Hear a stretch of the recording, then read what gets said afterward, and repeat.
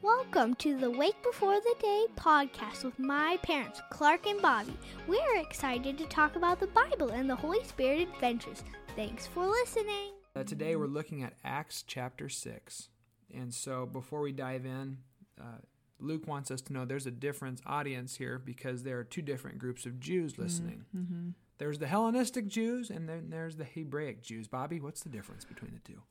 Well, I'd fathom to say that the biggest difference is going to be that they have a language barrier. Yep. That there's these Hellenistic Jews that come from a Greek background, and then there's the Hebraic Jews that have the Aramaic language that's kind of their natural tongue, their native tongue. And what I'm excited about this chapter is because this chapter greatly impacts us as the Christian church today. Because here they start the formation of elders and deacons, and we have elders and deacons in nearly every Christian church that I've ever been to or known of. Mm-hmm. And they have different roles that are really, really important. And so, Bobby, could you read verse 3 for us? Sure. Verse 3 of chapter 6 sounds like this. Brothers, choose 7 men from among you who are known to be full of the Spirit and wisdom. Yep. And we will turn their responsibility over to them. Sorry to cut you off. So full of spirit and wisdom. And what's happening here, if you've read this already, great. If not, there's an argument because they feel the urge to continue to preach the gospel and to pray for people.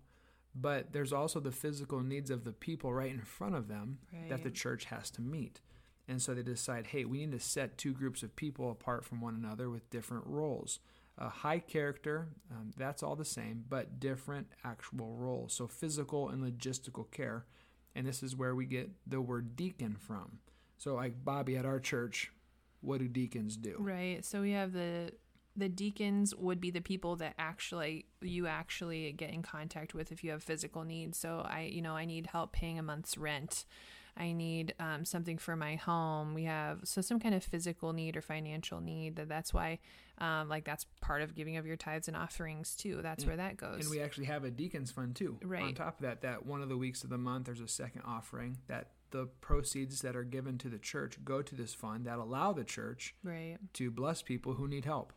So when you think of deacons and out of this passage too, I think that's probably the first thing that would come to mind is just really taking care of, like I think in this passage, it's like the widows and like the daily food distribution. Mm-hmm. And so just kind of those physical, logistical needs. And what I like about this is that you, the church, get a vote for who the deacons and the elders are.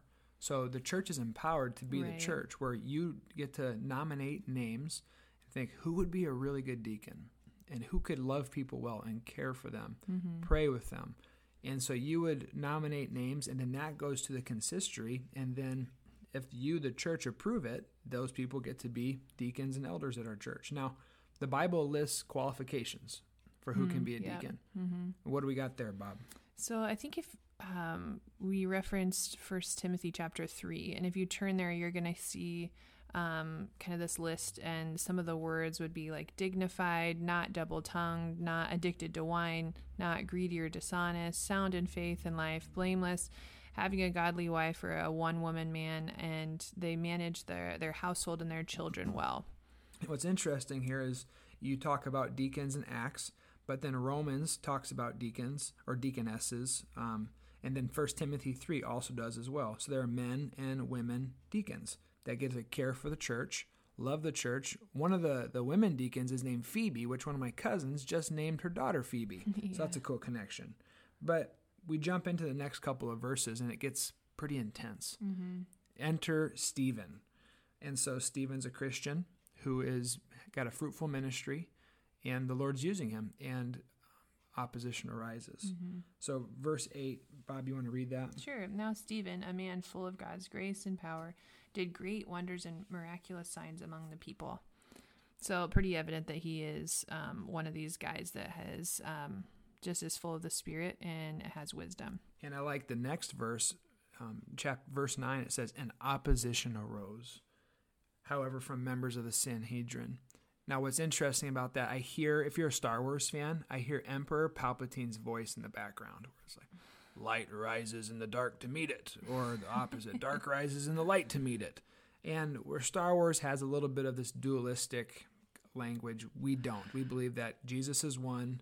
The war is over. Yeah, there are still battles to be fought, but when you are walking in the light, there is going to be opposition. And it's just a couple brief words here, but that's something that we forget about often, that when we have opposition or there's an adversary, we get frustrated, intimidated, or who are they? Why would this hardship happen to me in my life? And Jesus promises us that when you follow me, it's going to be difficult. Yeah. And so you see this Stephen who's going to put his life on the line and give his life to share the gospel, to share the faith, and it really frustrates everybody there. And so, Bobby, I think verse 10, it talks about our prayer, like a prayer that we could actually apply for our life today too. Verse 10 talks about wisdom. And so Stephen's talking, and then the people are frustrated. Why is that? Well, I mean, the Bible says that he was frustrated. The people are frustrated because they could not stand up against his wisdom or the Spirit by whom he spoke. And so we pray the same, that God would give us wisdom. Yeah. As we interact with the world, give us discernment on how to speak and when to be quiet.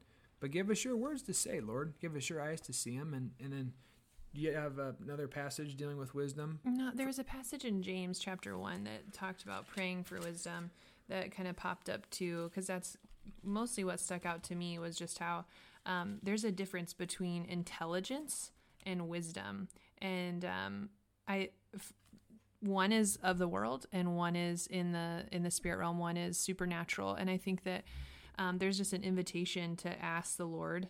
And I think it's James chapter 1. I'm trying to get there. Anyway, it's just this invitation to ask the Lord for that, to pray for wisdom. I don't know how many times we encountered folks that are going through a tough patch or in a hard season, and they're not sure which direction to go or which decision to make, and they're kind of seeking wise counsel or talking to people in the church that they respect. And I think that's just a question that naturally comes up is like, have you prayed about this scenario? Yes. We're diligent in praying. Okay, well, have you asked God to give you wisdom? Have you asked the Holy Spirit to come alongside you and to grant you some clarity to be able to discern and see wisely which route to take? And so that's something that's just like undeniable in this. Like you can see Stephen, they're not saying that, Stephen was this big, strong man. Same thing as David in the Old Testament. David was the youngest, weak shepherd brother, but God saw his heart. And the same thing, like the people here, we're going to get to the end of this too in verse 15 when they see his face. But the people here are frustrated, not because of Stephen in his human form, his physical body, but because of the Spirit and because of the wisdom that the Spirit's giving him and because of how he's speaking out of that. And so I think you're never going to get enough wisdom. Like, I think that's a prayer that you can just continually be asking no matter what age you are or how often. Because it's something that we need. And then this chapter wraps up with a focus on looking at what he physically appears to look like in this instance. It says, all who were sitting in the Sanhedrin looked intently at Stephen, and they saw that his face was like the face of an angel. And so if you've been at Emmanuel, you've heard our pastors talk about the countenance of people. And the countenance is just like the light, the look, the aroma, the ambiance, their physical appearance. Like, what do they look like? And people's eyes are often a dead giveaway. And so like Bobby said, there's a human element to intelligence. There's a human relational skill. So you can look at someone and say, wow, they're really mad.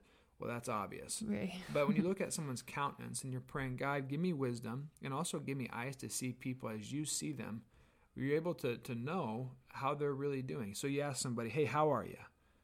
I'm doing good. And then if you ever had the wisdom, the discernment kick in to say, no, they don't look like they're doing good. I don't think they're doing good. You ask them again, hey, how are you really doing? And so sometimes the Lord allows us to see people's countenance in the way that he sees them. Worship. There are times we're worshiping and you look on stage and we'll see someone in the choir or the worship team and it's like their countenance was beautiful. Like they look transcendent. They didn't just look like their human self. Yeah. Like God was in them and on them. And it was a beautiful thing. And obviously Stephen's in a pretty hairy situation here. Right. I think that it's one of those things that you know it when you see it. Like it's maybe kind of difficult to describe, but, or maybe even you've felt that way too. Like when you've seen people that are in a rough spot maybe, and they literally look like they're weighed down because they're carrying something that we're not meant to carry. We carry these burdens and we don't want to give them over to Jesus. We don't want to give them over to the Lord. But then you see someone, no matter like Stephen, who's in this hairy situation, and he's literally lit up in Christ. And so I think that's something too, that's just fun to read about, and a reminder too, just about discerning and having eyes to see, and how, about how circumstances, there's really difficult things and difficult circumstances, but when we can walk in the peace of Christ, we can walk in the light of Christ, we can turn over those things, and we can trust the Lord to carry them for us, and we can have the face of an angel. Thanks, Stephen. That's right. So as we part ways today, just to recap, there's a difference between the Hellenistic and Hebraic Jews, their language. We're looking at deacons are established here at this part in the Bible. We have deacons today. You get to vote for them if you're part of a church. The qualities of a deacon, who gets to be a deacon, and then praying for wisdom from God. And that Stephen spoke with this wisdom that was divine. And we pray that God would allow us to do the same. And it'd be all for his glory. Yeah. So that's all we've got for you. And we'll continue Acts as we keep moving forward. So have a fantastic day. God bless you guys. The Lord bless you and keep you. The Lord make his face shine on you and be gracious to you. The Lord turn his countenance toward you and give you his peace. Have a great day.